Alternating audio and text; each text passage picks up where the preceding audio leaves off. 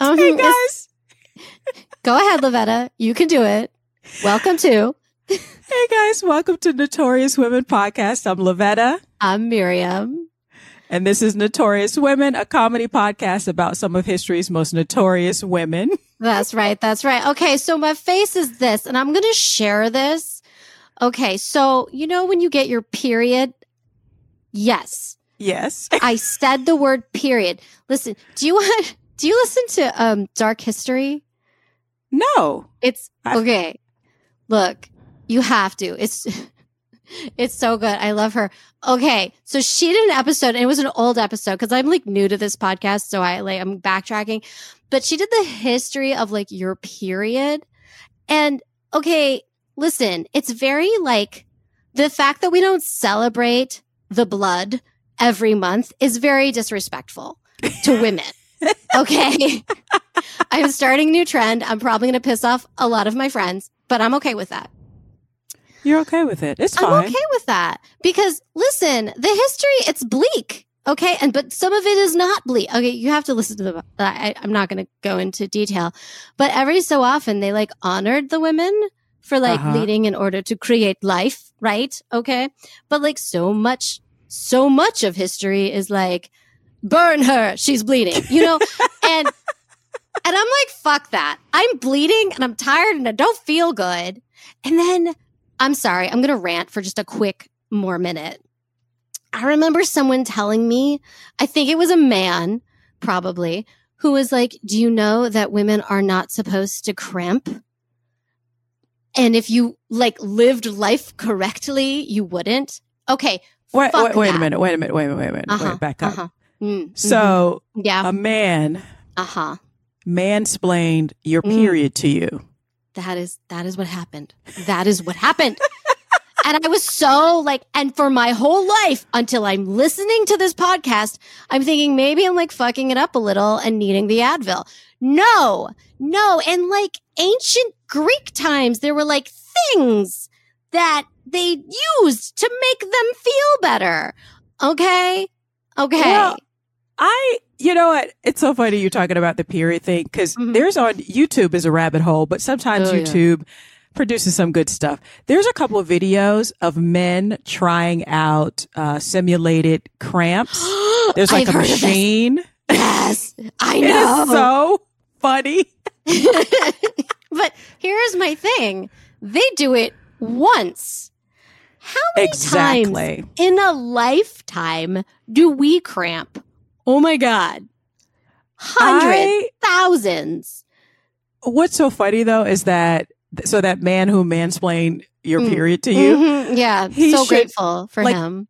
These guys put on these things. It's like a little patch or something. And they put it on and they can't even get past like the second level for like a minute. And we don't even take Advil till the fourth level. You know what I'm saying? Yeah. We're like, I'll walk it off. It's fine. But it's so funny because you could tell the ones who are like, man, and it's like, sometimes it's like these really young, like athletic guys. And they're like, it's going to be fine. It's going to be fine. And they're like, what? They're like, what is happening? I highly recommend people check that out. I'm going to look that up later. Yes, I am. Yes. But I guess we should get started this week. I believe I am first. Okay. I never know. This week. I have to look it up right before. Listen, you are my guide. I'm just here. And you tell me what to do. And then I do it. It's fine. Guys, she's being modest, but not. But I have to pretend like I'm smart, but I literally look it up like right before we get on. It's very convincing. You're very convincing. That's all I'm going to say. Well, thank you. Well, Miriam, you know how this month is Black History Month? I do know that. The only month of the year that in America that we pretend that Black people exist, have any history. It's the shortest fucking month of the year. Is it? But I digress. I remember, back when I thought racism was cured, thinking that I was a joke that it was the shortest month, but actually it's probably pretty specifically the shortest month. fucked up. Why can't we get March? 31 days, bitches. Right? Why can't we get March? Couldn't get 31 days. No, okay. They're like 28. You Negroes get 21 days. 28 days, I mean. But every 4 years you get 29. Calm down. Yeah. Oh, okay. Yeah. Yeah. Now, okay. It's like, what else you want, Negroes? But, okay. So because it's Black History Month and I need to keep my Black card because I don't know if you know this about me. I love yacht rock. I don't know if you know that. Wait, I don't know what you just said. You don't know what yacht rock is? No. Yacht rock is, I listen to the Sirius XM station. Yacht rock is cool, smooth jazz and R&B from the 70s and 80s. And they have a man on there that does this and he's like, this is yacht rock radio. I feel like when I was a kid and it was like, I think I liked it a lot when I was a kid. I didn't know it was called yacht rock. I think they just recently started calling it yacht rock, but like, it's basically like Christopher Cross, the Pointer Sisters, like, I want a man with the slow hand. Yes. No, like I would listen at night. I had like a little radio and I would listen at night to like music, like calm. And I loved that stuff. Yeah, that's yacht rock. I love yacht rock, but yacht rock, even though there's a lot of Black artists obviously in it, but that are considered part of yacht rock, it's considered a very like white type of music. Yeah, that feels like little me would have loved that. But right? I love it. It's like Hall & Oates. Oh yes, give me some Hall & Oates. Yeah. Or like they'll bring back like old jams, like stuff my parents used to listen to or my grandparents. There's this one guy, I don't even know his name is, like Show and Tell, or like Peaches and Herb. Reunited. So anyway, yes, I can get into some yacht rock. I love yacht rock. It's considered very white. So my Black card is always being threatened. Miriam, I just want you to know that. I'm so sorry. My Even Jewish card dark skin. Listen, my Jewish card is also at risk very consistently. So I have to always proclaim my Blackness, especially since the month they gave us Negroes for Black History Month, February. So here I go. So my notorious woman this week is not only is she a Black woman, but she is a Black Canadian woman because, hello to our Black people throughout the diaspora. Yeah. And in the United States, we don't tend to focus on a lot of other people's history. You have to go to college for that or be in AP classes. Like anybody else, honestly.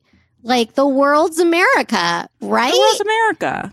And then everything else is like not America. So like not that interesting. Right. Yeah, we don't even know American history. So let's not even get started on that. But that's a very good point. Okay. But my notorious woman this week is a woman by the name of Viola Desmond. Are you familiar with Viola? I'm not. It's old school. Her name is Viola. Viola is an old school name. I love it. Viola. It's musical. Yeah, it's a very beautiful name. My school is old school, actually. My name is actually old school. There are a lot more Lovettas in the 1800s than there are now. I mean, I love your name. I mean, my name is Miriam. You want to talk about old school? That is old school. Yeah. I'm like biblical old school. I'm a great grandma. Okay. Yeah. I look good though. That's right. You do.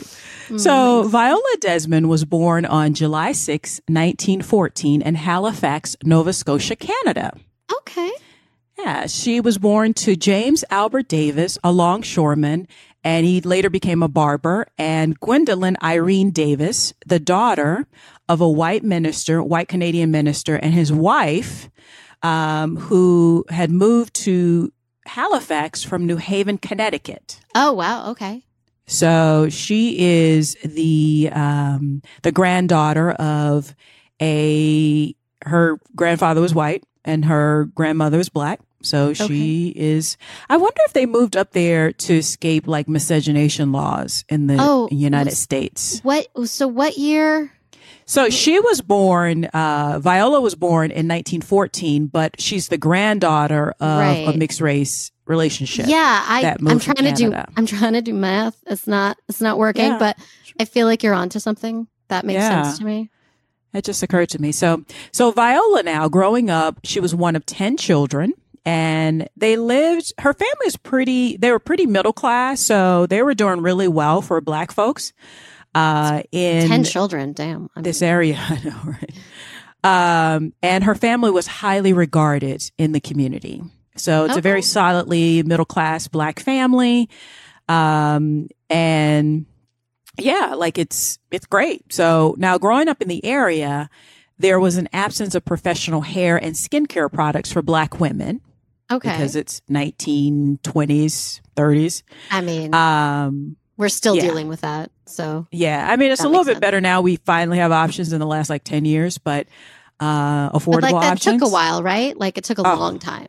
Don't even get me started. Long time. Yeah. Also, like when we color something like a foundation is nude. For who's nude for this foundation? It's don't even get me started. What? Who's tan?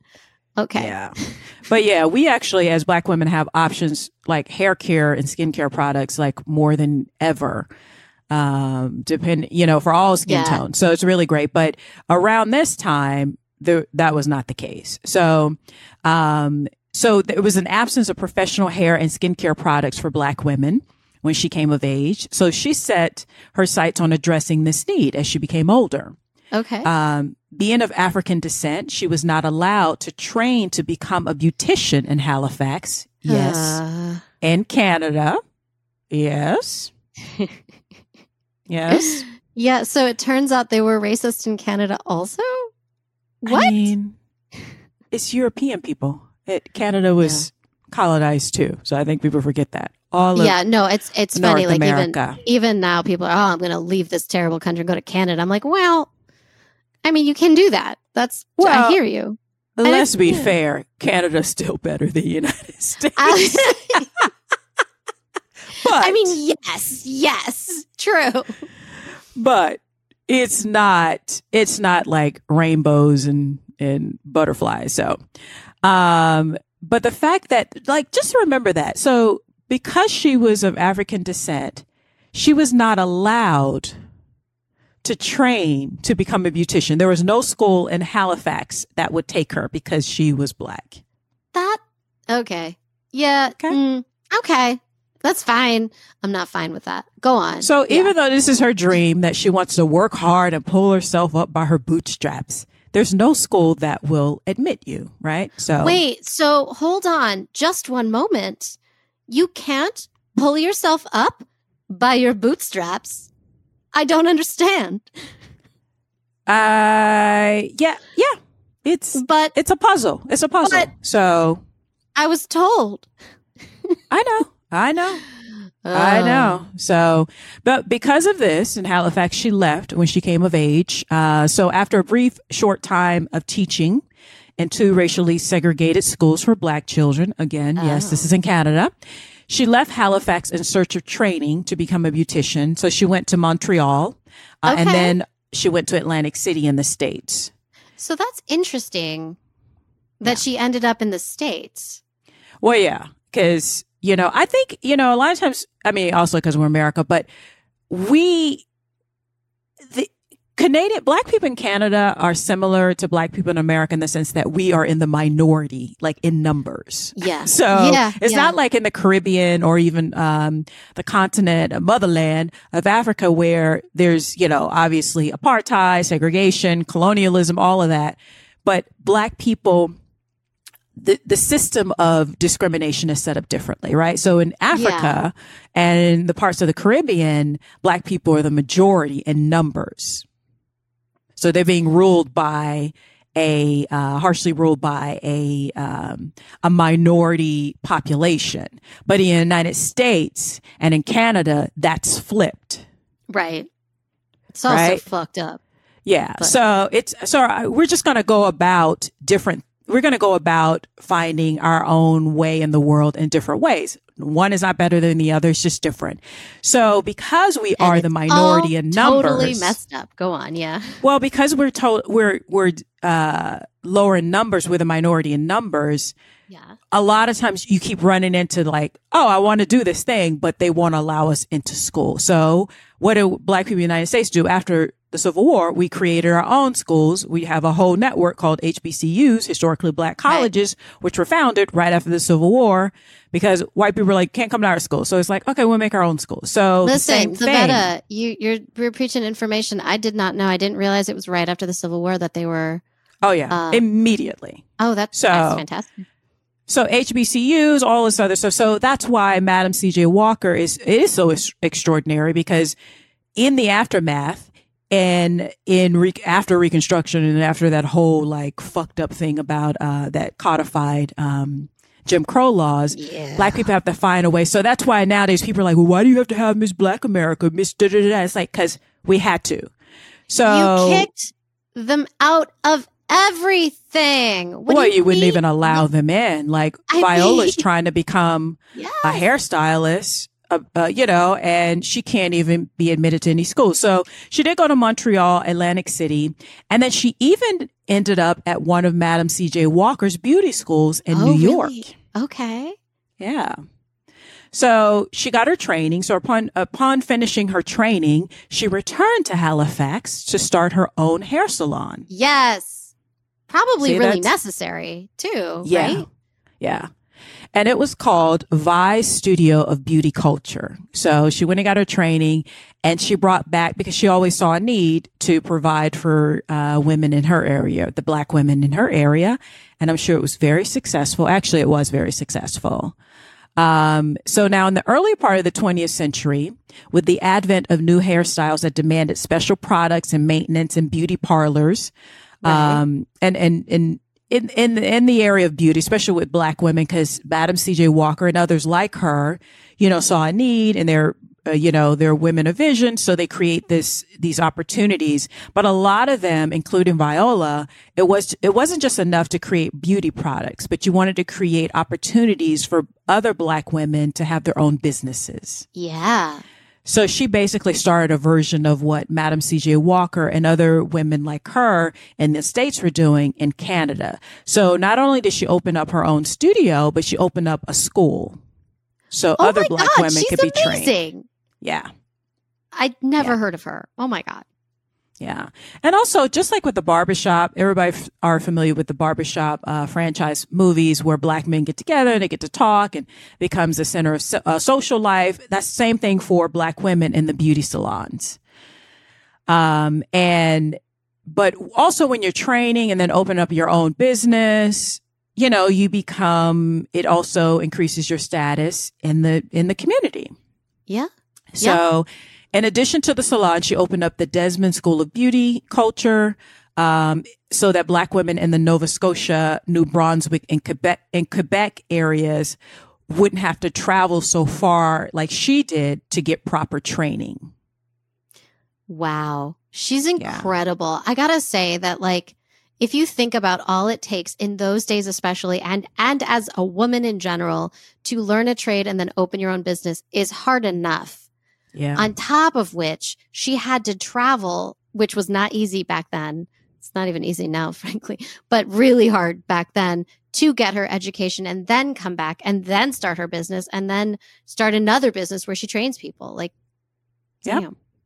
I think it's really extraordinary. And I think that's lost on a lot of the younger generation, even myself included. When you start doing a lot of, research and learn about history, Black people or minorities or, marginalized people in general back then had much more of a sense of like civic duty to not only help themselves, but help their fellow human beings who were also struggling, because again, she could have just opened up a salon, but she opened up a school that would then properly train other Black women.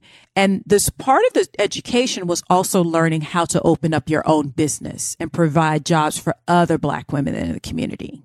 Which she figured out on her own, from what I'm gathering. Well, actually, that was that's what Madam C.J. Walker's beauty schools were. Okay. They were also designed like that. So amazing. It's not just to sell the products, but also how do you start your own business? So it's kind of like Mary Kay or like Avon. Kind of. But you could actually have a physical place, though. Yeah. Especially at a time like this, because there were probably no salons, like maybe one. So like if you're on the other side of town, then there's another salon. Then there's another. Then there's another. You know, obviously being a probably, business owner is hard. So like Mary Kay and Avon are more MLMs. And I feel like this is more just like a regular business. These are the Madam C.J. Walker thing too. I saw a great documentary on it. They're the precursors for the MLMs. Really? Where, yes, like, so they actually, it was like Madam C.J. Walker had oh gosh, she basically had a contemporary who she learned from. So it was kind of like the Avon thing where you would start selling these products. So you would sell the products from this company, and then that would allow you to bring in more income for you. But you would have to travel around sell these products. But didn't she also, based on the Octavia Spencer movie that I really enjoyed? Which is, yeah, I did too. It's historically questionable from what I've read. Well, yeah, it's loosely based on the real things. And it's they say that. accurate. It like literally says, but also thoroughly enjoyable. So go enjoy. But she made her own products too. Yeah? Yes. No? So that's what I mean. So like she made her own products, which would make her rich. But she also opened up beauty schools to not only train other Black women in the proper care of like this new hair technique, straightening the hair, but also nourishing the hair and using these beauty products. But it also taught them how to start their own businesses. I mean, that's pretty cool. So that's what I mean about like the sense of civic duty. Obviously Viola had the same thing because again, she grew up in an area where there were probably no Black salons. So you just have to go to a woman's house. There might be a local lady whose house you can listen. When I was in college in upstate New York. Oh my. We would have to go to a girl's room who would take out a perm box, a relaxer box, and put it in our hair for us. Okay. That was because there is no place in the area, because it was a small town, that was a Black salon. Wow.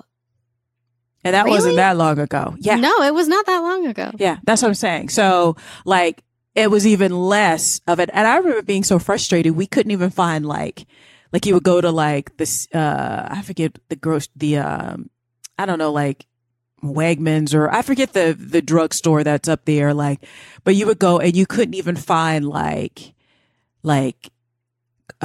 creamer or hair conditioner cream for your hair. It was like, no as Black a Black people woman. Here. And you were like, but I'm right here trying to give you money. Yeah. So there was always, you would find a girl or to even get your hair braided. You would find a girl on campus who was probably doing it to make extra money, and you go to her dorm room. You would you go and buy the perm, and she would put it in your hair for you. So I would imagine that it was like that informal way for Viola when she was growing up. So when she was like, "No, she probably had heard about Madam C.J. Walker, and that's why she eventually went to her school in New York City.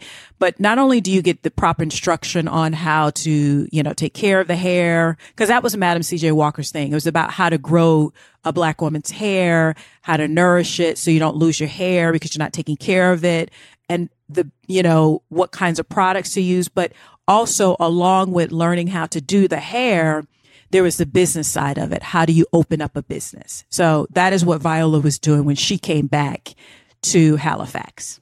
Okay. That's amazing that she learned it, figured it out, and then was able to flip it and teach it. I just, as a teacher who sometimes, I teach Pilates, fun fact about me, to be able to create that's a lot of work and really hard. I'm very impressed.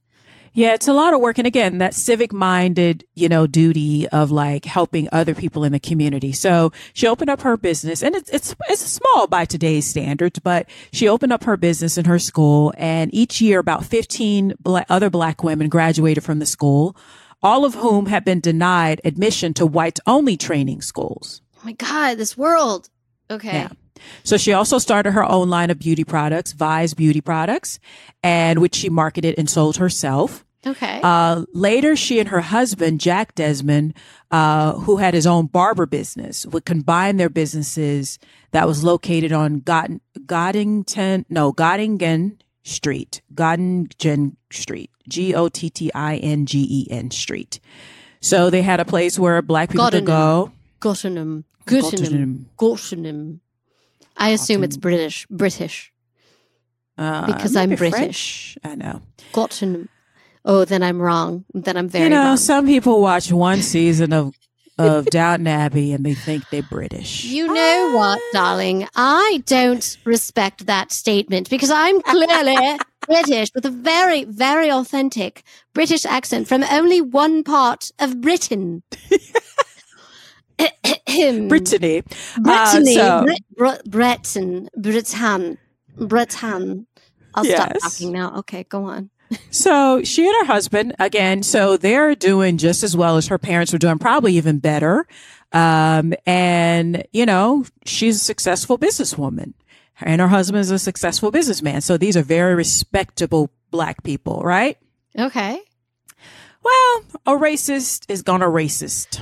So now for context, in Canada, though racism was not officially entrenched in Canadian society, Black people in Canada and certainly in Nova Scotia were aware that that there was an unwritten code that constrained their lives. Sometimes the limits were difficult to foresee. In a way, the unofficial character of Canadian racism made it difficult to navigate. So in the good old US of A, where we Americanized racism, made it bigger, louder, and put barbecue sauce on it. And Canada, because they're more influenced by the British and the French, and they're a little bit more polite about their racism. They're like, keep calm and racist on, Yes. So on November 8th, 1946, so she is what? She was born in 1914, so she is 32? Yeah, 32. That feels right. So she's about 32. Businesswoman, successful. I'm sure she's dressed very elegantly.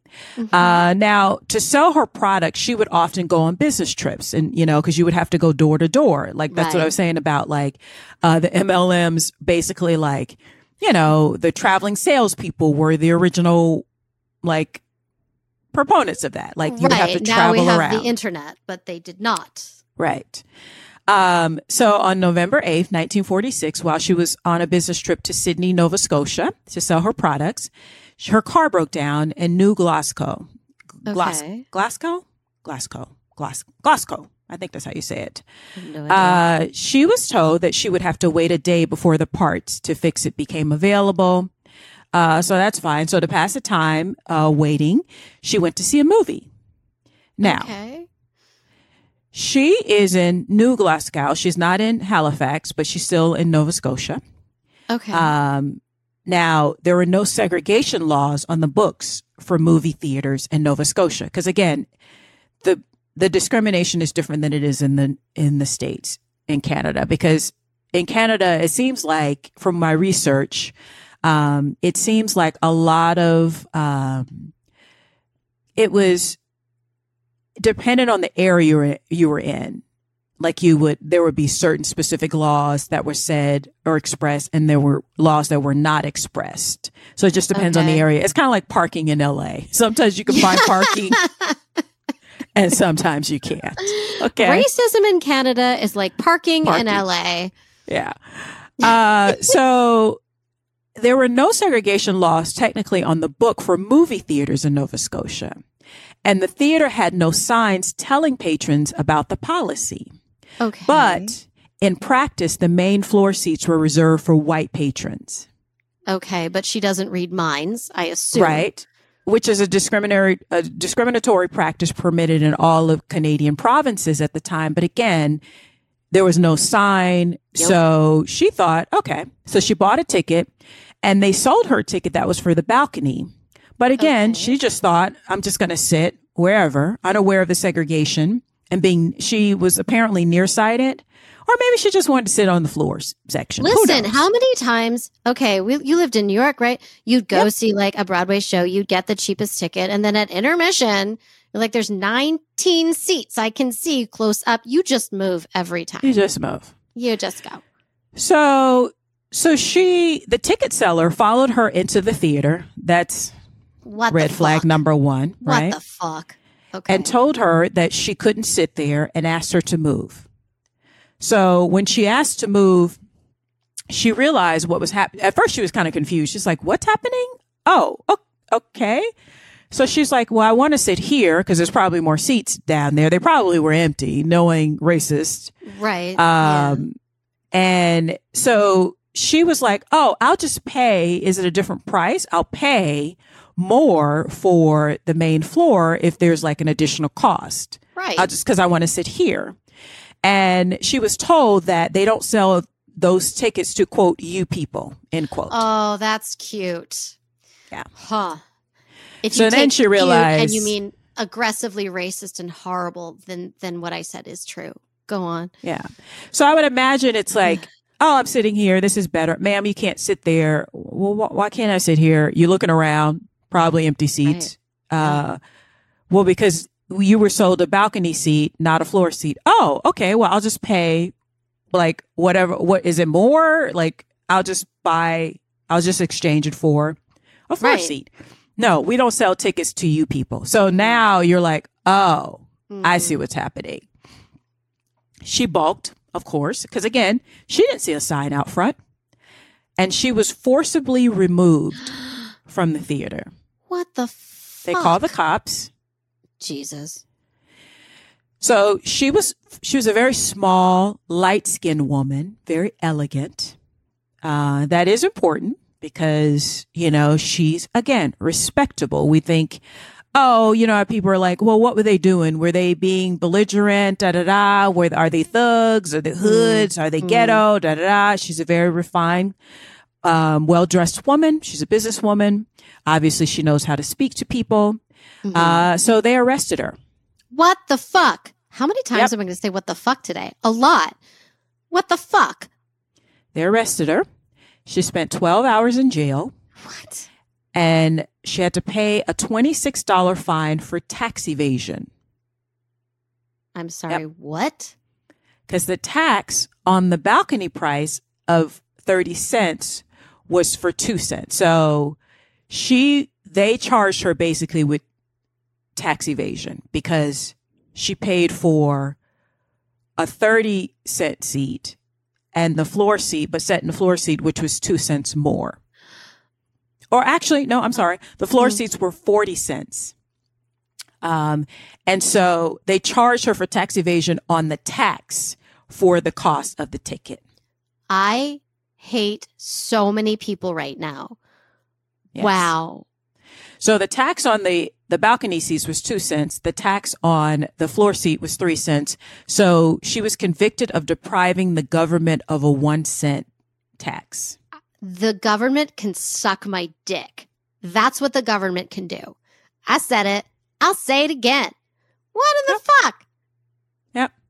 She was kept in jail overnight and was never informed about her right to legal advice, a lawyer, or bail.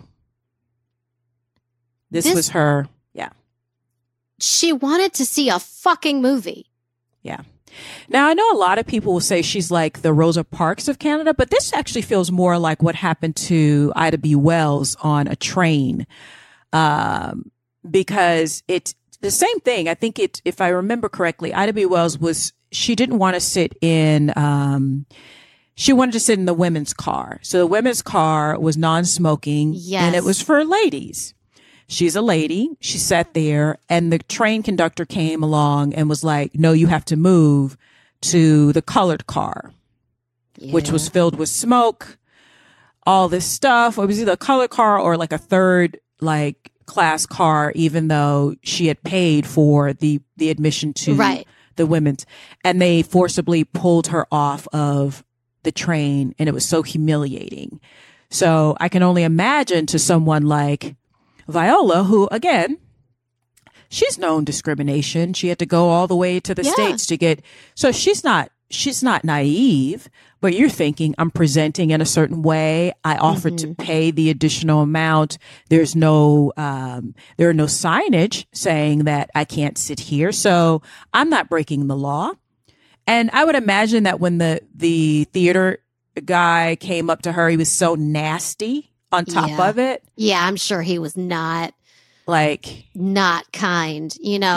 I'm sure he was one of those people, like you see them from afar and you think like, ew, Yeah.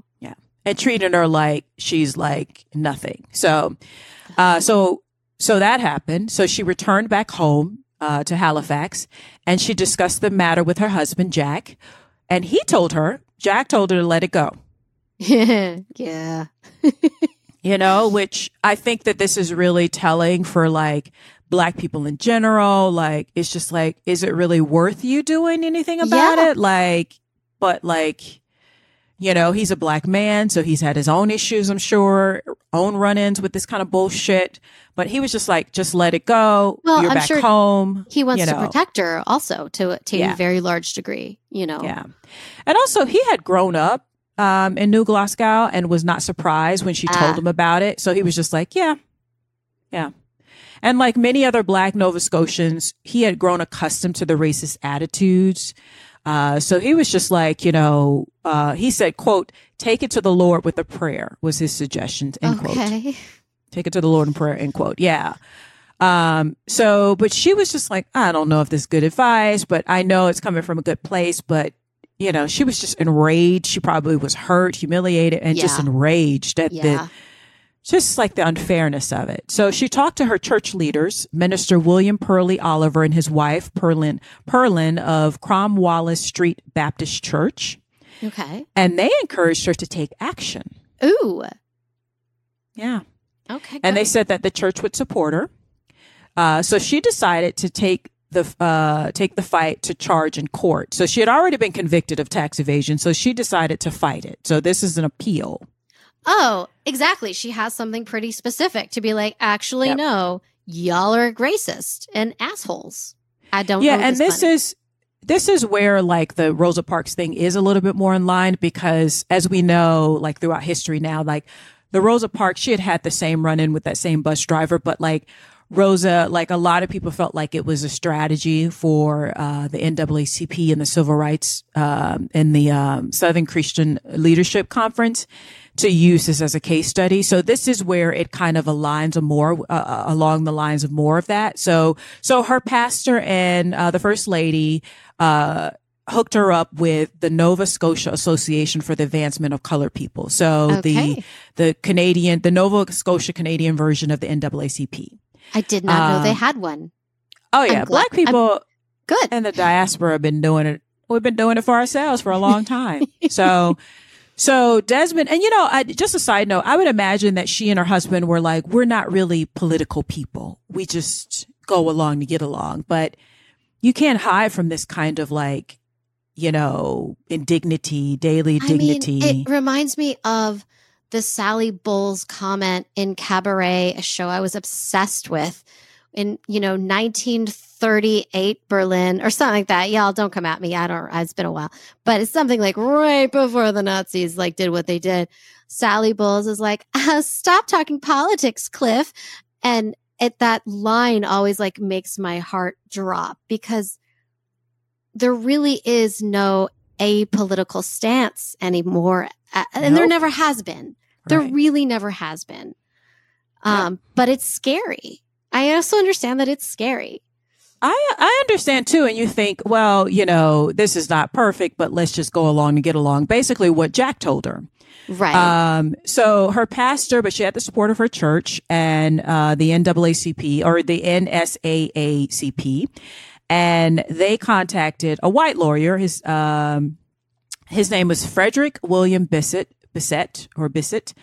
and he was white, and he had represented numerous other people, and he knew the organization knew him as like an ally. Okay. So they hired him to again challenge this because again they were kind of challenging something that's not explicit. So it's almost like they were challenging them to say it out loud, right? Right. So I think these are smart people. So I think they were trying to use it as a test to the Canada's unspoken racial politics and discrimination. Good. So again, despite Nova Scotia and other Canadian provinces having Jim Crow laws, for instance, in education, there was no specifically enforcing segregation in theaters. So it was in education, which is what she had run up against when she was trying to get instruction on, how to become a cosmetologist and that's why hair. They could do that. Yeah. Right. So while judgments varied from case to case, two competing principles prevailed in Canadian racial politics: freedom of commerce and an individual's right to freedom from discrimination based on race, creed, or color. Neither principle took precedence over the other in Canadian law.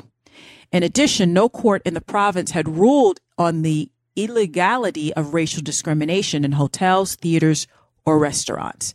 So basically, they were trying to let sleeping dogs lie. They were trying to avoid the subject. Yeah. Or it could be because it's like, oh, we're not like those Americans. It could be like, we're better because the slaves used to flee to come to Canada. We're better than those Americans down there. Listen, Canada, here's what, not Canada now, but Canada in like the 40s and before now.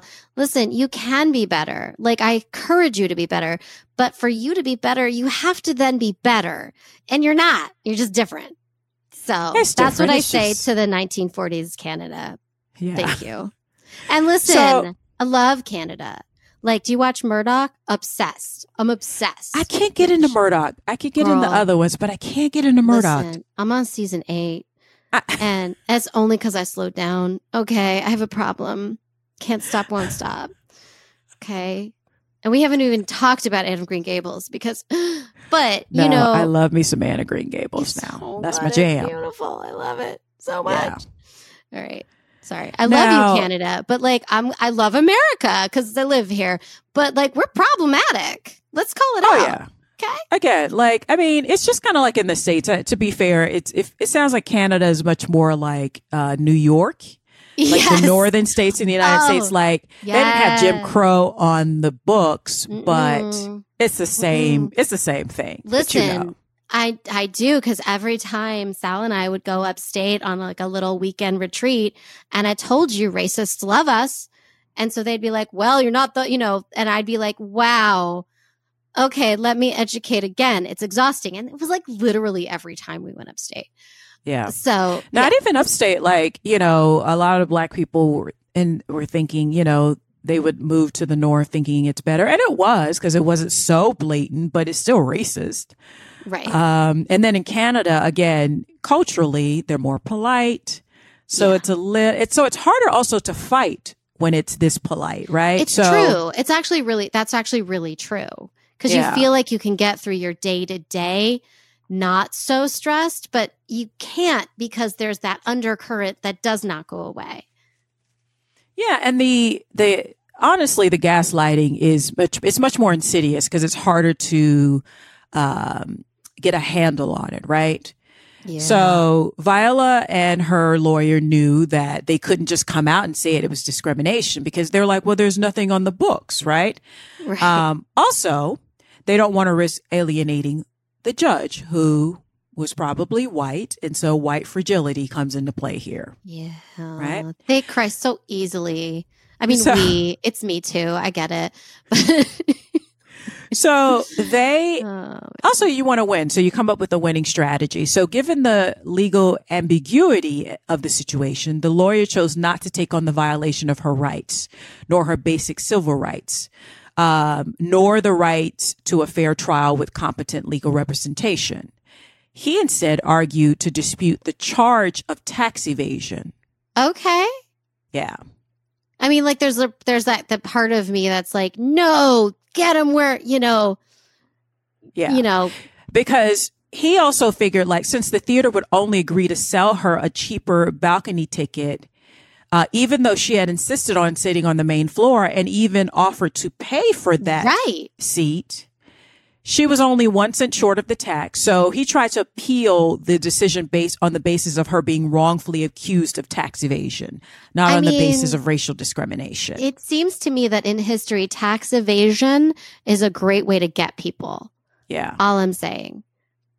Yeah, I'm just thinking about the mafia and things like that. I don't have like any actual information about that, but I seem to recall that's how you get him where it hurts. Like, that's actually, how you get she him was where it not. hurts. In this case, she was not evading your tax. Okay.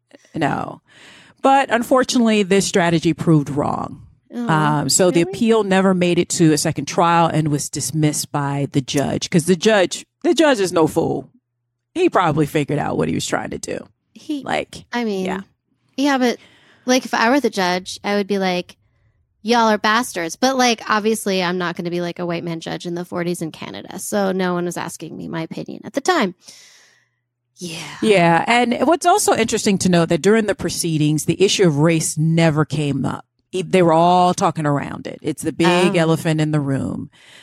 Still, it was clear to everyone involved that her real offense, Viola's real offense, was that she had violated the implicit rule that Black persons were to sit in the balcony seats segregated from the white persons on the main floor. That was her real offense, and we all know it. Yeah. So after the trial and appeals, her lawyer, Bissett, refused to bill her, of course, and the money was used to support William Pearlie Oliver's newly established the association, Nova Scotia Association for the Advancement of Colored People. So they knew it was a wash, but they tried. Now, after the trial and the encounter with the legal system in Nova Scotia, her marriage to Jack ended. Oh, really? Yeah. I think Viola, Jack really did not want to go to trial, is my guess. I don't know. I'm not them. Well, I think, it could be that he thought he was marrying someone similar to him who was more focused on, empowering their people through financial means. And unfortunately, with her experience, she realized that that was not enough, that you have to also tackle the social issues. You have to tackle it. Yeah. And by all accounts, this devastated her. Because I would imagine that she felt like maybe he didn't support her. And then he was just like, why don't you get over it? I don't know if that's what he said, but I would imagine it's something like that. But she was described later on, and she described it herself as feeling, quote, bitterly disappointed, end quote. It's so hard to overcome, not just the moment, right? The day where that happened to her, which will scar her forever at the movie theater, but then to go through that trial, to have to sort of relive it, fighting for her rights and her people's rights. Well, she was told that she didn't matter. Her feelings about it, that it didn't matter. It's not about putting on the right clothes, having the right education, having the right house, having the right type of car. Because at the core of it is rotten, right? At the core of it, it's you're never going to be good enough. Yeah. So she was distraught and permanently changed. She would then go on to close her business. And move to Montreal, where she would enroll in business college. She eventually settled in New York City, where she died on February 7th, 1965, at the tender age of 50. What? Yeah. What? So this happened when she was, 32? 32-ish, yeah. Yeah, so just about 18 years later, she was buried at Camp Hill Cemetery in Halifax, Nova Scotia. Okay, so they took her home.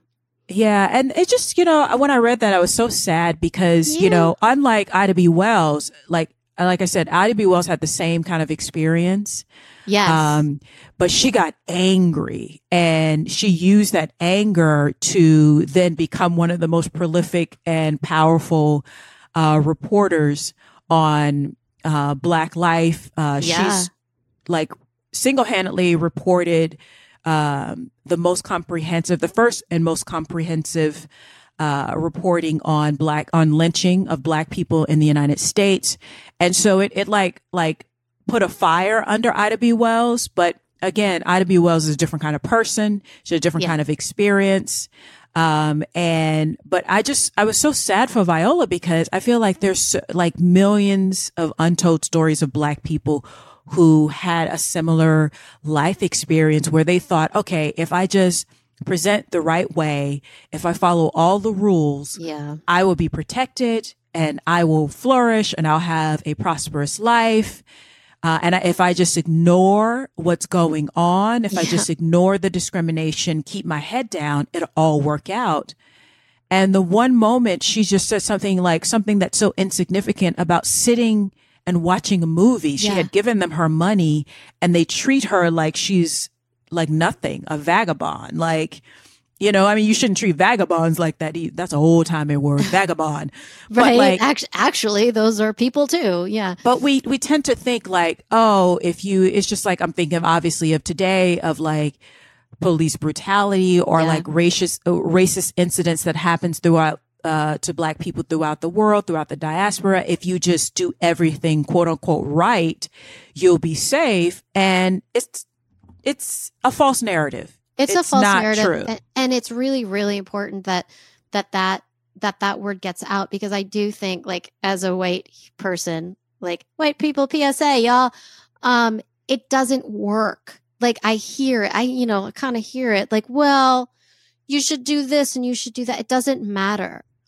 It really doesn't. And we need to own that so that we can dig deeper and do better, like, as a whole society. Yeah. So, I mean, thank God, though, that afterwards she lived this life. And that's why it's important to go on with your life and live as bravely as you can day to day, even after something like this happens, because she does have a legacy. So the legacy of the case in Canada, William Perley Oliver, who headed the Nova Scotia advancement, the NSAACP, he says of her legacy, quote, "This meant something to our people that she would even attempt this. Neither before or since has there been such an aggressive effort to obtain rights. The people arose as one and with one voice. This positive stand enhanced the prestige of the Negro community throughout the province. It is my conviction that much of the positive action that has since taken place stemmed from this." So he feels like basically, and he's saying this 15 years after the incident, he's saying that it basically opened up the floodgates for other people to be, to take a similar stance and stand up and not just go along to get along. She is a hero. She really is. Yeah. Like, in a lot of ways. Absolutely. Absolutely a hero. Like, she took that hit. She definitely took the hit for others to then come behind her and be like, whoa, whoa, whoa. Like I said earlier, a lot of people compare her to Rosa Parks, but I actually feel like she's more like what happened to Ida B. Wells on an experience she had on a train in 1884. And so, because also it reminds me of like Viola's going to a public thing, like a theater. Ida B. Wells had this issue on a public transportation, on a train. So where it's just, and what I like about like what made her so brave, she probably didn't die feeling brave, but she was extremely brave because she's like, this is ridiculous. I just gave you my money. I just want to sit here, mind my own business and watch a film. And you assholes they escalated it. They brought in the manager, the theater manager, and then they brought in the cops to pull her out like she's like a criminal when she literally she bought a ticket, and then they charged her. I could just imagine they kept her in a jail overnight. This woman, this tiny woman who did literally nothing wrong, kept her, like, these motherfuckers, like, who raised them is what I would like to know, because total fail. Fail. Also, it's a system that's designed to preserve itself. So, I don't care. It's like, it's like the Borg, Star Trek is coming back, baby, Picard. The Borg is so like extraordinary because it's like the individual is not important. It's the collective, right? So it's collective discrimination. It's just collective white supremacy. And they have to preserve it at all costs. So whatever mental gymnastics you have to do to ensure that survives, that's what you will do. But thank God, again, this happened to her. And like I said, she passed away in I'm so 1965. Sad she died so young. Yeah. Yeah. Probably heartbroken, but but thank God, again, she took that bullet so others behind her could come and break through even more. Now, decades after her death, her story began to receive public attention primarily through the efforts of her sister, Wanda Robson. Oh, okay. In 2003, Robson, at the age of 73, enrolled in a course on race relations in North America at University College of Cape Breton, later called Cape Breton University, taught by Graham Reynolds. During the course, Professor Reynolds related the experience of Viola Desmond, prompting Robson, who's her sister, to speak out. Yes. So they're probably like, what? You're her sister? Yeah, right. So with the help of Reynolds, Wanda began a prolonged effort to tell her sister's story and give it more widespread notoriety and exposure, including the publication of a book that Wanda Robson wrote about her family and her sister's experience called Sister to Courage, that was published in 2010. That's amazing. I know. Now, the university established a scholarship campaign in the name of Viola Desmond and her sister Wanda and named a chair in social justice after Desmond. Oh my God. That's amazing. Also in 2010, Mayanne E. Francis, Lieutenant Governor of Nova Scotia, unveiled a portrait of Viola Desmond, which is on permanent display in the ballroom at the Government House of Nova Scotia. Okay. That's what I'm saying. Yes. Apologize. Yep. You can start there. Good. Also that year, Mayanne Francis as well invoked the royal prerogative and granted Viola Desmond a posthumous free pardon. Excellent. It was the first to be granted in Canada. It took too long. It took but too long. But they did it. They did Canada. It's also a very rare thing. And it's usually based on innocence and recognition that was like, again, because she shouldn't have been convicted. So it was a conviction of error. No. Yeah. Now Frances herself, who is a Black Canadian, remarked, quote, "Here I am 64 years later, a Black woman giving freedom to another Black woman," end quote. About her signing of the pardon. Now, in 2012, Viola Desmond was portrayed on a commemorative stamp issued by Canada Post. Awesome. In 2016, she was chosen as the first Canadian woman to appear on the Canadian $10 note. Okay, that's what I'm talking about. Okay. Yep. Mm-hmm. In 2018, she, on Canada's Walk of Fame, her star was unveiled at the Halifax Ferry Terminal. Oh, that's awesome. And last year, in 2022, the Toronto International Film Festival announced that the largest screening room at the Tiff Bell Lighthouse will be named the Viola Desmond Theater in this year in 2023. Yes. So that's what I'm saying. Like, that's right. That's right. Let's go to the movie theater and fix it there. Good job. Yep. So, and of course, since 2010, where a lot of this took up steam, she's been given a lot, like too many more, honors have been bestowed in her memory. We can Google. So again, that's Viola Desmond. She's amazing. She was, an amazing, amazing woman. And I'm just so glad that this is obviously, we're just scratching the surface here. And so my sources for this were Wikipedia, of course, Britannica, humanrights.ca. So it's a Canadian website, humanrights.ca, and multiple videos, because they've done, obviously, like short videos, that I found on YouTube that are from like PBS, like BBC. Very cool. Because again, since 2010, because her sister was tireless along with this professor, they really got the word out about her legacy. And that's your big point, that there's gotta be, and I know there is so many more stories like this. Yep. That we just don't know because we don't we're not good at teaching those moments to children. And this is also what they're trying to do in the States. Like, that's why when DeSantis is like, I don't want to, AP history, Black history doesn't have any value, people would say racists would say Viola Desmond's story has no value. Of course it has value. She's a Canadian citizen. She's a Canadian hero.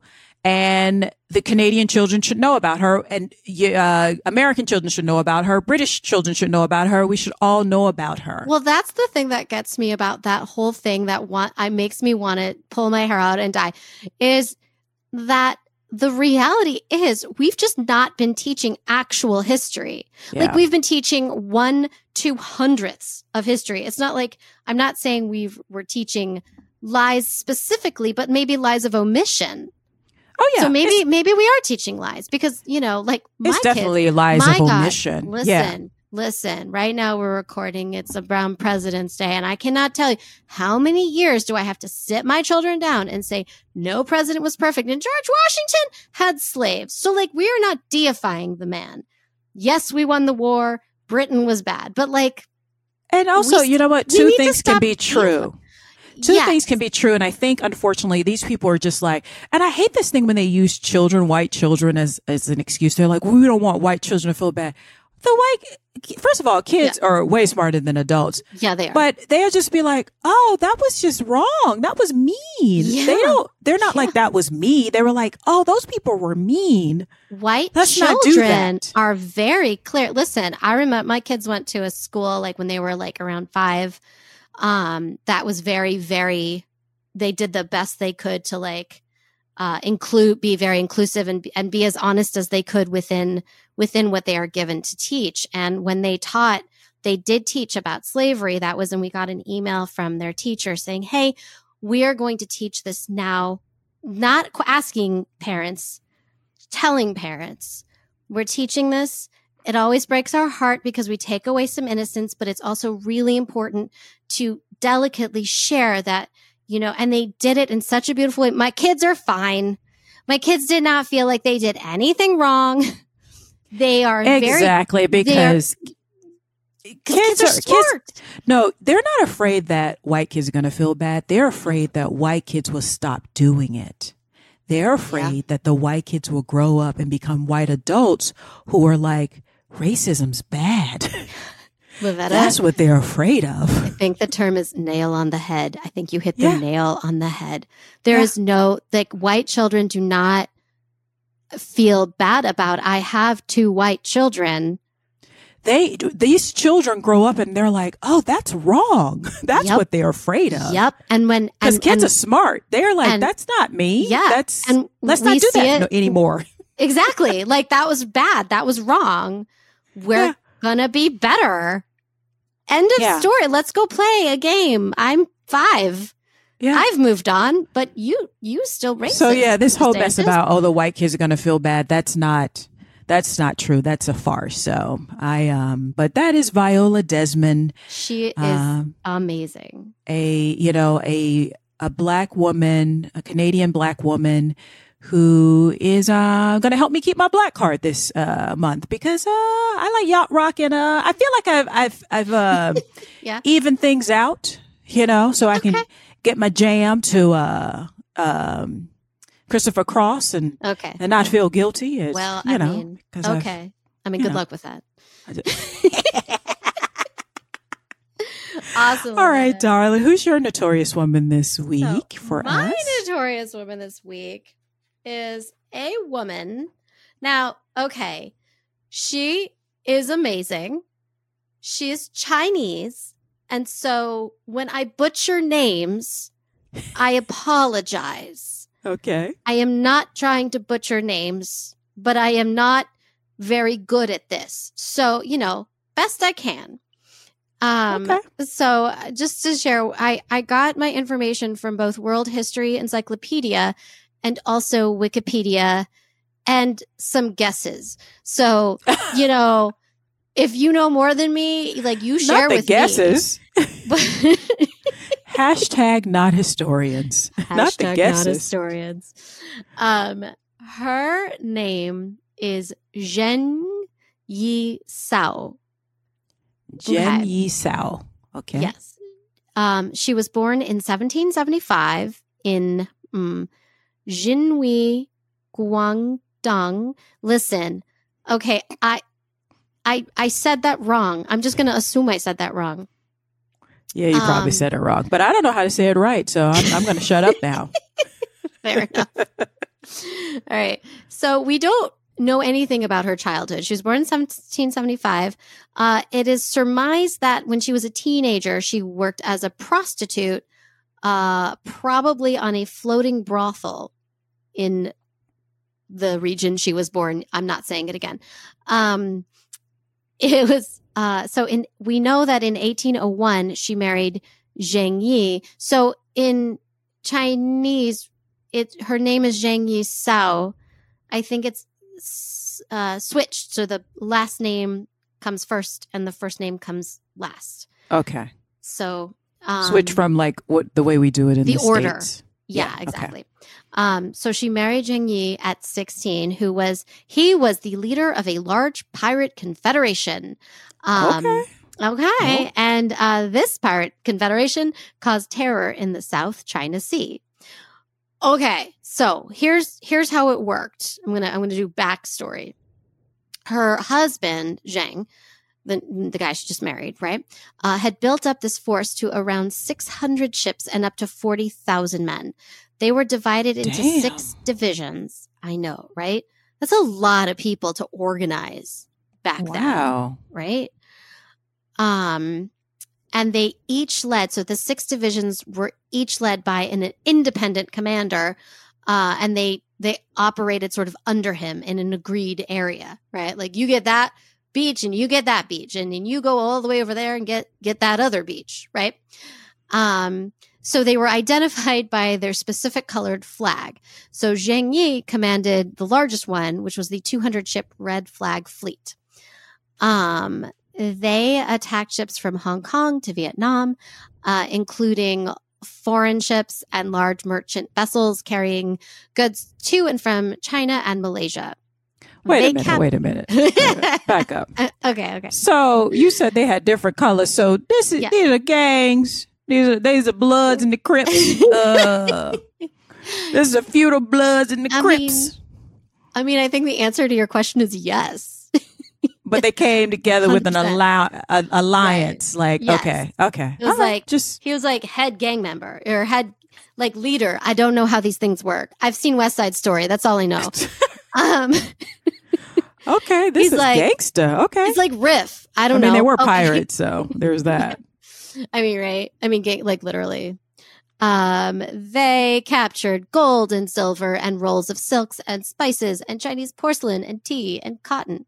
Okay, but that's not interesting. What is interesting is that Zheng Yi, her husband, was killed in November of 1807. So they were married for about 6 years.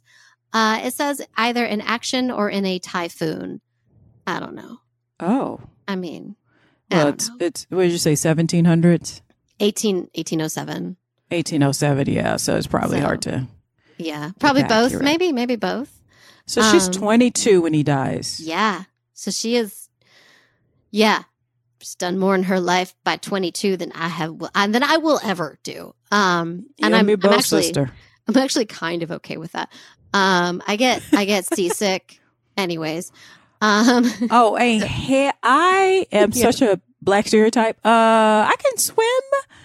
But I do not. Maybe it's my African blood. My ancestors are traumatized for that Atlantic trip. Okay. But cruise, hell no. I do not want to be in the middle of the damn ocean. Listen, I would not have been on the Titanic. Nope. My black ass would not have been on it.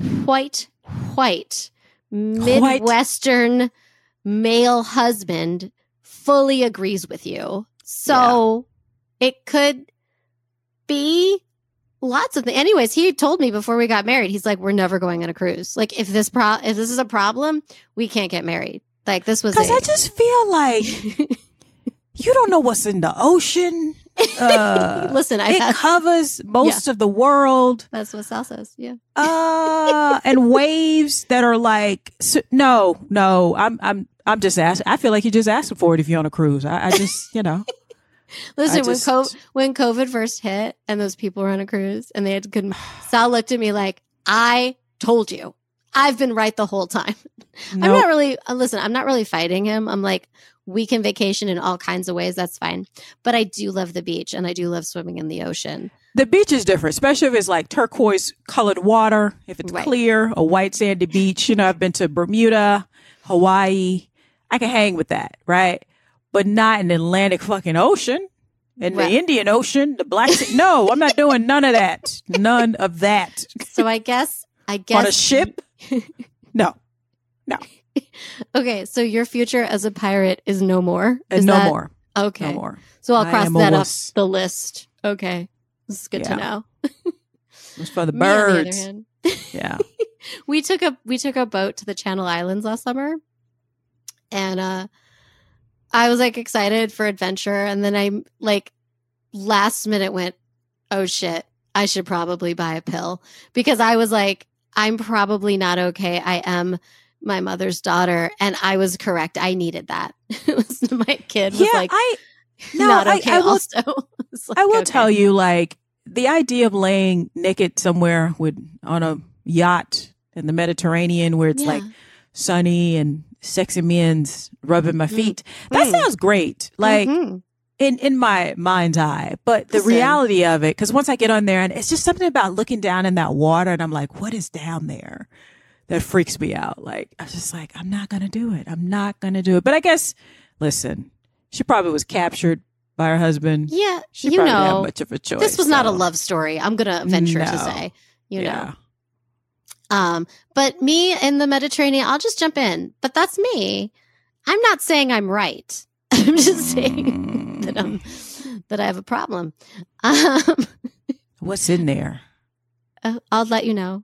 Okay. What's so funny, because like I love it, but every time I've gone snorkeling, like Sal can actually snorkel for like double the time I can because that salt like gets to me and then I want to throw up. Like my genetic ability to do all these ocean things is not strong, but my willingness is very strong. So yeah, I mean, and snorkeling's different. I feel like because you're in like pretty clear water and like, but that thing where they get in the cage and the shark, I ain't doing that. Nope. Okay, that I agree with. No, I agree. Because if the shark eats you, that's your fault. That's on you. I mean, the shark's just doing what a shark does. Like, you don't want to talk about, let me touch the shark. Nope. That's on you, player. That's on you. Just, I think you've successfully convinced me to officially never swim with sharks. Yeah. Okay. Hell no. No. What is this? Unless you're training to be a Navy SEAL or something. What? Nope. So I'm sorry. Back to your story. No, that's some bullshit. That's what we like to call, black people like to call it. That's white people shit. But even the white people I know are like, nah, that's some crazy people shit. That's crazy white people shit. Yeah, and it is white people shit for sure. That's like Florida man shit. Like, no. Yeah. It's Florida white people shit. Yeah. I always wanted to swim with dolphins. Yeah, that seems kind of cool. But again, I'd have to like double check that the dolphins are like super good with it, you know? The only thing that wouldn't be so bad because I heard dolphins are gangster. Like they will kill a shark. Like they are gangster. They look cute, but they are gangster. Like they travel in a pack and they don't be fucking around. So, well, I've swum in La Jolla, you know, in San Diego where the dolphins are. They're actually not dolphins. There's something else. Oh my God, what is it? I don't remember. They're like dolphins. Nope. And I like jump in the water and Sal's like, you're crazy. And I'm like swimming with them. And he's like, they're just peeing on you right now. And I was like, yeah, I know. It's fine. I'm like dunking my head under. I'm like, this is amazing. And he's like, I'm not touching you till you showered.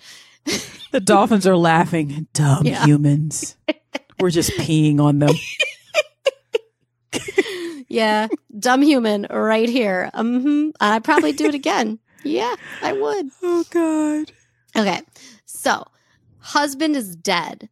The other 5 pirate captains had to decide on a successor, and they chose her. So, ZHENG SAO is now head of this huge fleet. So it actually wasn't uncommon. So I should say it was common. That's clearer, I think, for Chinese women to be mariners or captains or involved in piracy.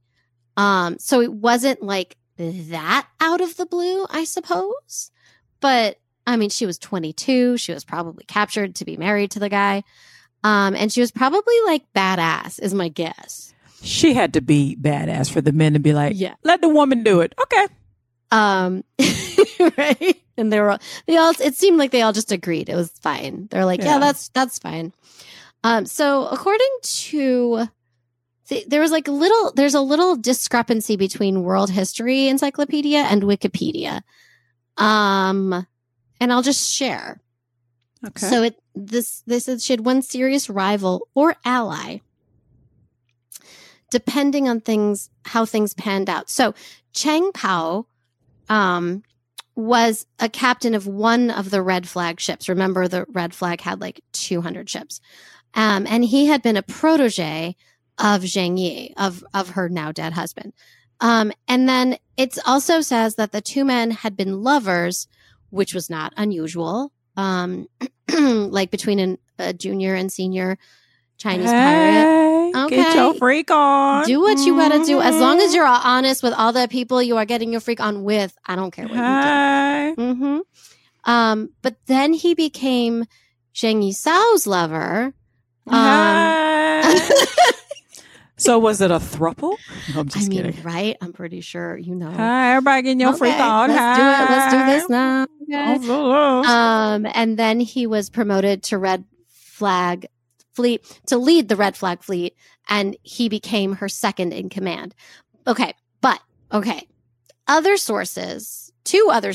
Oh man, I don't remember the other one. Said that Cheng Pao was an adopted son of her first husband, having first been kidnapped when he was 15, which would also make her his stepmom.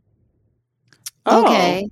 Right. So listen, different sources say different things. My guess is that he was kidnapped. They did that back in the day, and you were a pirate. And that legally they probably did an adoption so that he had a connection, so that if anything happened, he could take over. There would be like a lineage. That's my guess. I see what you're saying. That is my guess. I mean, I would imagine also that that it's, this becomes your found family, right, and not the blood family. Like, and also, it could have been a little bit of both. Like, I think first of all, this would be a great soap opera on the ship. Where is this movie? Come on. Oh my God. I'm sure they've made it in China somewhere, like a version of this, but like, but it's hard to tell because you never know, because it's so old and it's, we're in the West, how accurate.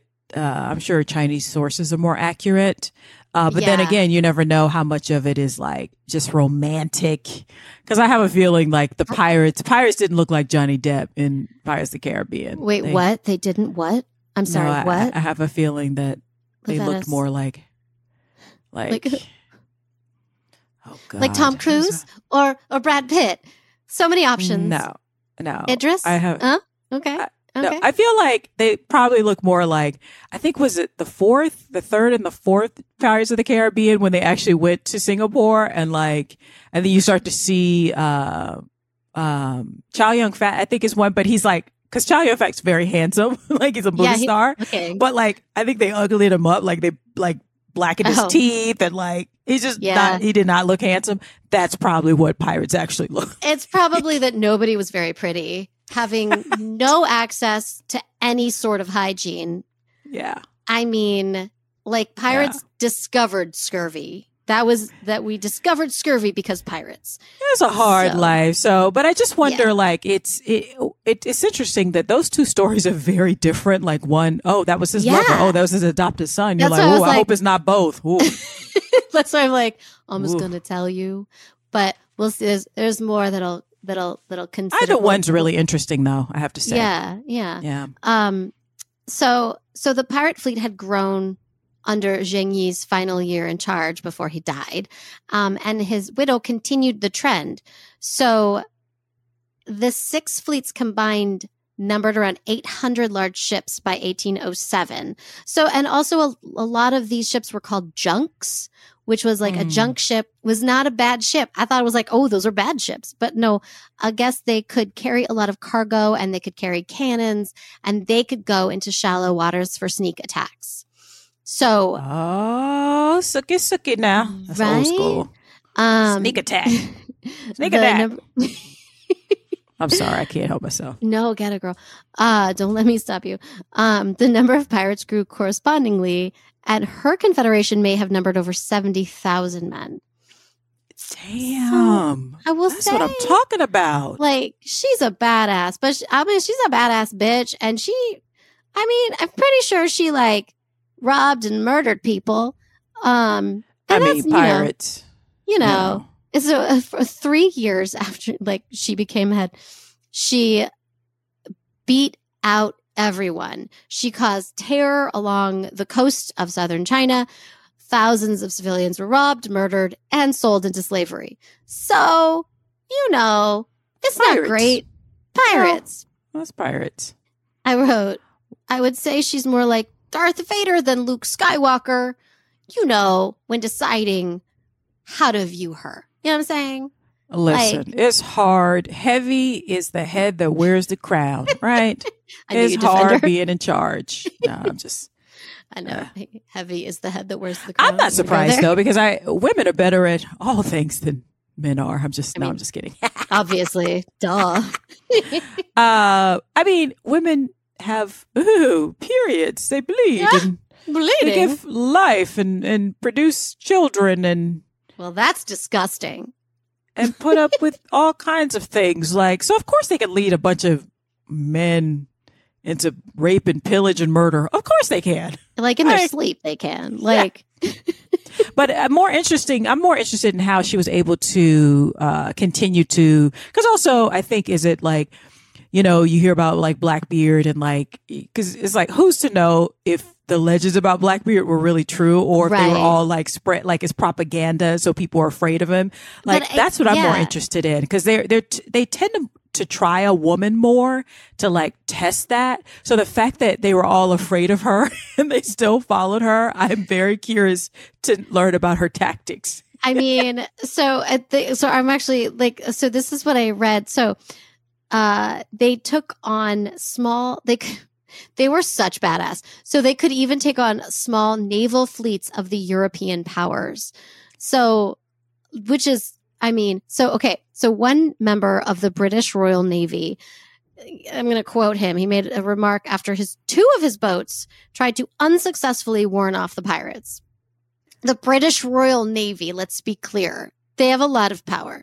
So he says about 60 or 70 sail of ladrones passed. I don't know what that means exactly, but, boats, in the most impudent manner within range of the guns. Determined to punish the presumption of these pirates, the frigate opened a smart fire on them, which was received by the ladrones, the boats, with the utmost coolness and indifference and without even returning a shot. Like, they were just like, yeah, you can't catch us. You're going to do nothing. Wow. And if they were smart enough to surrender without a fight, they were usually left alone and they would just lose their cargo.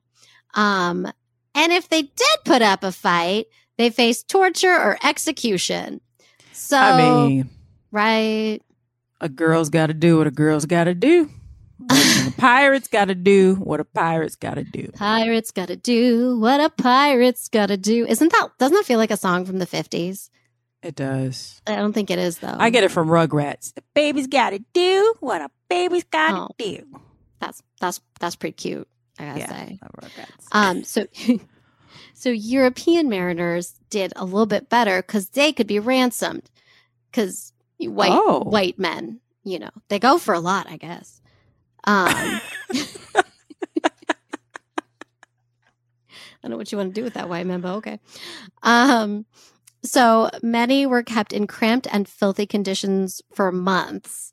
And there's a sailor, Richard Glasspool, 4th officer on the captured Marquis of Ely. I don't know. Is that France, maybe? I don't know. That feels French. Sounds French. Doesn't it, though? But I said his I have name to say like it like he's that. British. French. That's like my friend that 100 years ago we backpacked through Italy, and she just kept saying Italian, like in Italy. And I was like, girl, please, I just beg you.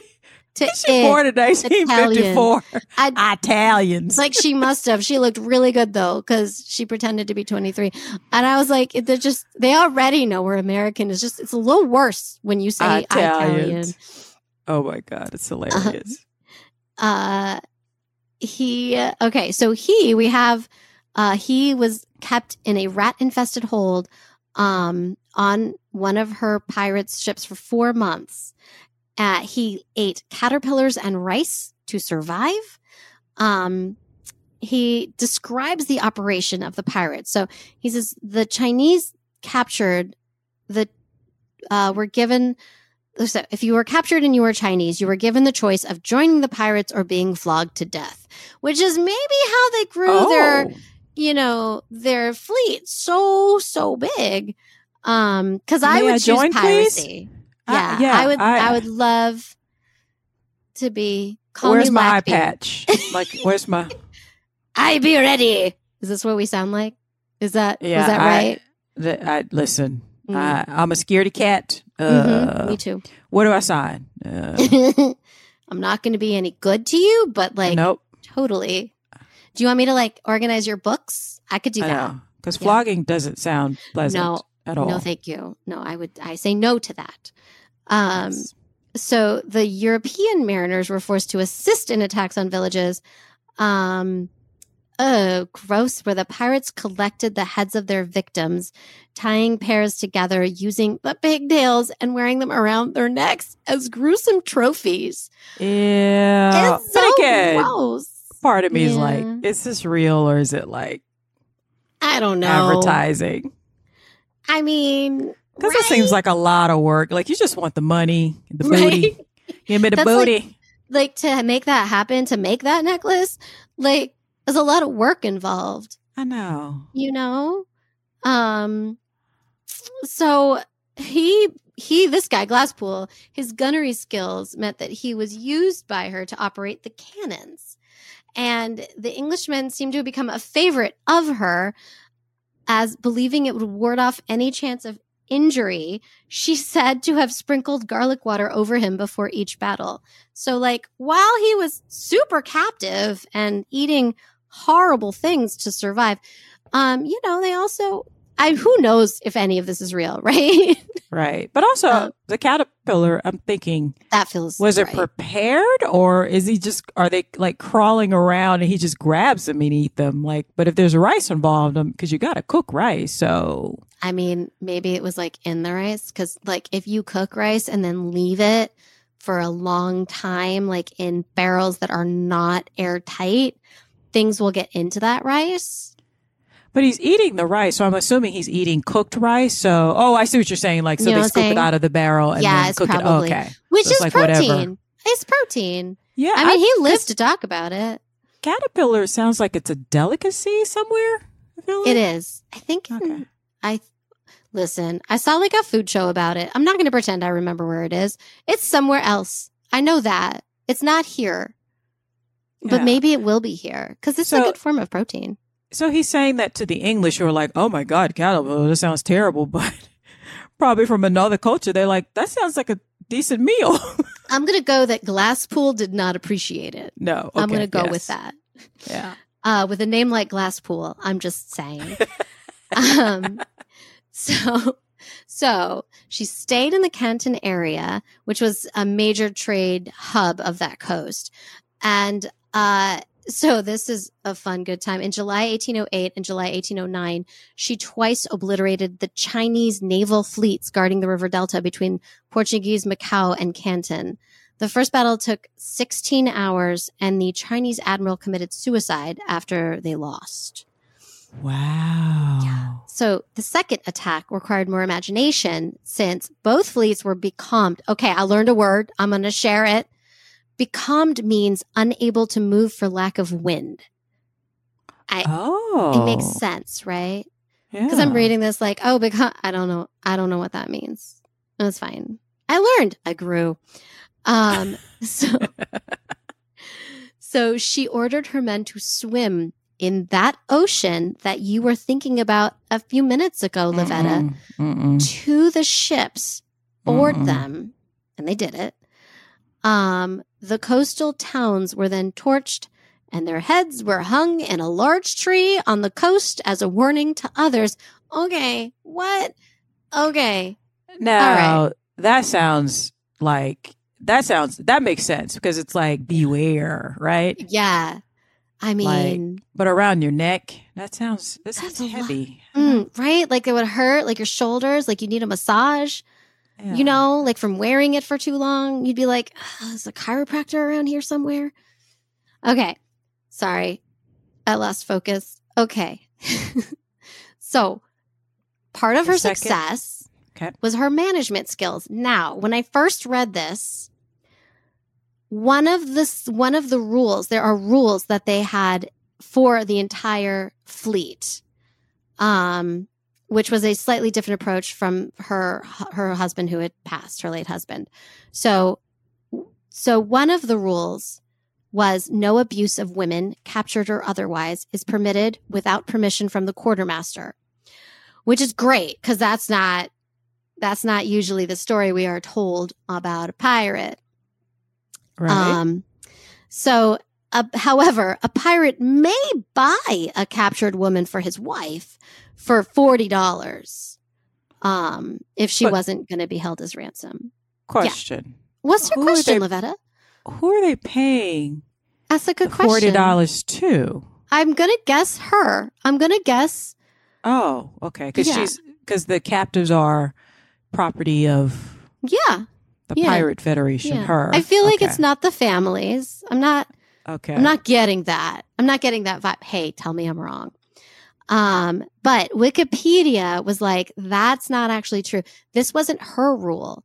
This was her stepson. The Cheng Pao's rule that he did that. She continued it, but it was not her idea. Her stepson or her husband? We'll get to that. Let's just call him her stepson right now. Okay. So also a pirate can't go ashore without permission. The first punishment for that is to have your ears slit. The second punishment was death. Captured goods are to be registered before shared out. An individual ship that captures a cargo may keep 1/5. The rest is to be added to the general prize fund of the whole fleet. And townsfolk must be paid for their provisions. Cute, right? That was not really applied, though. Like, they really didn't get their money, as far as I could. Yeah. Okay. So, let's see. Okay. And then there's more punishments, like the punishment for, like, stealing from the common treasure was, like, death by beheading. They were not playing. I just love how, like, going ashore by yourself is you slit your ears, and then the second offense is death. Like, I mean, they just really, you can't like cut off my arm or something first. Like, it's like death. Wow. Okay. But if you raped a female captive, you would also die, and that I agree with 100%. Oh, yeah, yeah. Okay. So she eventually kind of became a victim of her own success. Piracy was so widespread and the disruption to regional trade was so great that large cities were struggling to feed their populations. So finally, the Chinese authorities pushed themselves to a greater effort in stamping out the pirates. So she gave up her piracy in style. Okay. She sailed her entire fleet, all flags flying, into Canton Harbor, marched up to the authorities, and demanded a pardon on April 18th, 1810.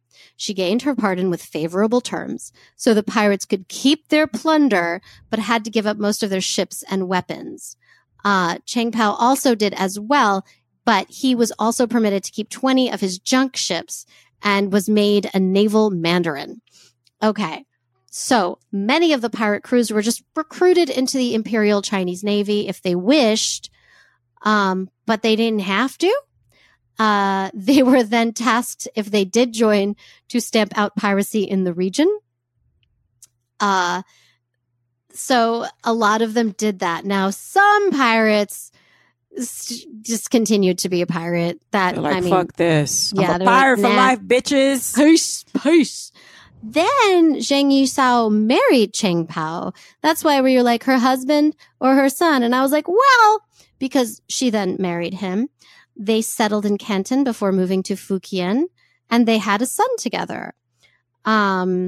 She eventually returned to Canton and spent the rest of her career managing a large and successful smuggling racket fronted by a gambling house. That, like, well done. She knows. She's like, I can't go completely straight. That just didn't feel right. She died at the age of 69 in 1844. She actually inspired many fictional female pirates. It's funny you mentioned the Pirates of the Caribbean, because there's the character of Mistress Ching is I think inspired by her. That's what Wikipedia tells me. And I mean, she died almost at 70. That's an old age for a pirate. I just can't, like, she retired out of the game. Did she ever see a doctor? You know what I'm saying? I know, like, and on those ships for all those years.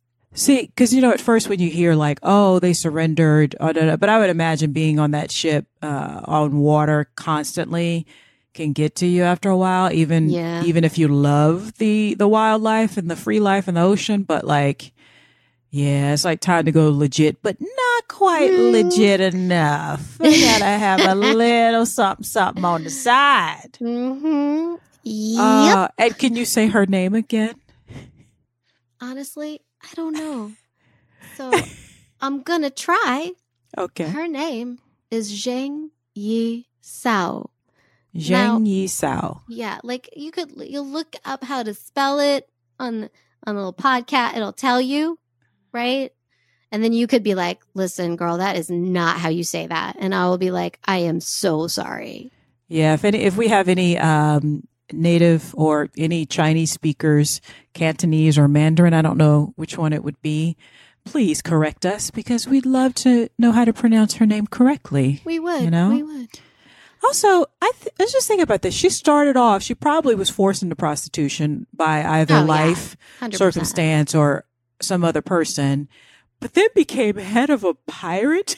Like, listen, I know she committed like lots of murder and things and pillaging, but she started out life probably out with zero control of her whole life, including her body. And then she just like whipped it around. It was like, okay, bitch, let's play. And then retired on her own terms at 69. And like... Oh, no, she was younger when she retired. No, but died at like 69. But like, she got out of the game. Yeah. And like did really well and like kept her money. And then like, I'm going to get married, have a kid. That's the thing. She kept her money. Yeah. And then got married to either her brother... I don't know. It's fine. Her, not blood brother, but either her adopted brother or stepson. It would be her stepson, or like, yeah. I wonder though if they were closer in age than her and her husband. I was thinking probably that. I bet you that was really the situation. Wow! Thank you so much for that. That was welcome. Wow. And man, we had two amazing ladies again. Our ladies were notorious. Well, the pirate lady is still unsure. She killed a lot of people, so whereas Viola was like trying to like just give black women nice hairstyles. Yeah, so they can look pretty. She's amazing. Yes. Well, thank you for sharing that. And I guess that wraps it up for another episode of Notorious Women. Guys, follow us on all the things. I will let Miriam take over to let you know where you can follow us. But I do know this. What you can do while she's preparing that is to share us. Tell all your friends, your family, your loved ones, maybe people you hate. Maybe you want to be passive aggressive and you have a trifling friend or frenemy that you want to be like, this you, bitch. And you want to bring her into, have her listen to it, or him or they, because on this podcast, we are inclusive. So whatever pronouns you go by, that is what we will respect. Because we're human beings with compassion and not douchebags who have hateful hearts. I didn't realize that was such a precious commodity these days, but it's a little bit it is. So we're here for you, though. Whatever pronouns you want to go by, and whoever you want to send this podcast to, click the link. I would say copy and paste the link and send it to your friend or loved one, because people forget things. They're like, what is that? If they're like my family, who's loud and Southern, Southern people love to make up words for things that don't exist. So to be like the notorious, the notorious, what the people name is, that is how we do it in the South. So to clear up any confusion, copy the link, send it to your friend, loved one, and share our show, download and subscribe. And also like Apple Podcast, if you want to click the 5 stars, click the 5 stars. And then if you want to click write a review, you could say how pretty we are. Yep. And smart. Oh yeah, that too. And creative and interesting, fascinating. I like fascinating. I do too. I love fascinating. I want someone to call me fascinating. Miriam. What? You're fascinating. Oh, thank you so much. Where can our listeners find us? Okay, I got it. I'm ready. So you can check us out on Instagram. It is Notorious Women Podcast. Please check us out. Listen, we need your help. We have some men who are not so nice, who are making some comments. So come on down. Check us out. Also, I think it's kind of funny. Not what the men are saying about things, It's funny how triggered they get over the smallest thing. And it is, listen, check out our Instagram. It is the smallest thing. Yeah. Oh my God. It's crazy. But we are also at Gmail. So notoriouswmpod@gmail.com. Send us a message. Send us women you think might be interesting that may be not on our radar. We'd love that. Or any comments or pronunciations you can share. Yes. And that is it. We will see you guys next week. Bye-bye. Bye.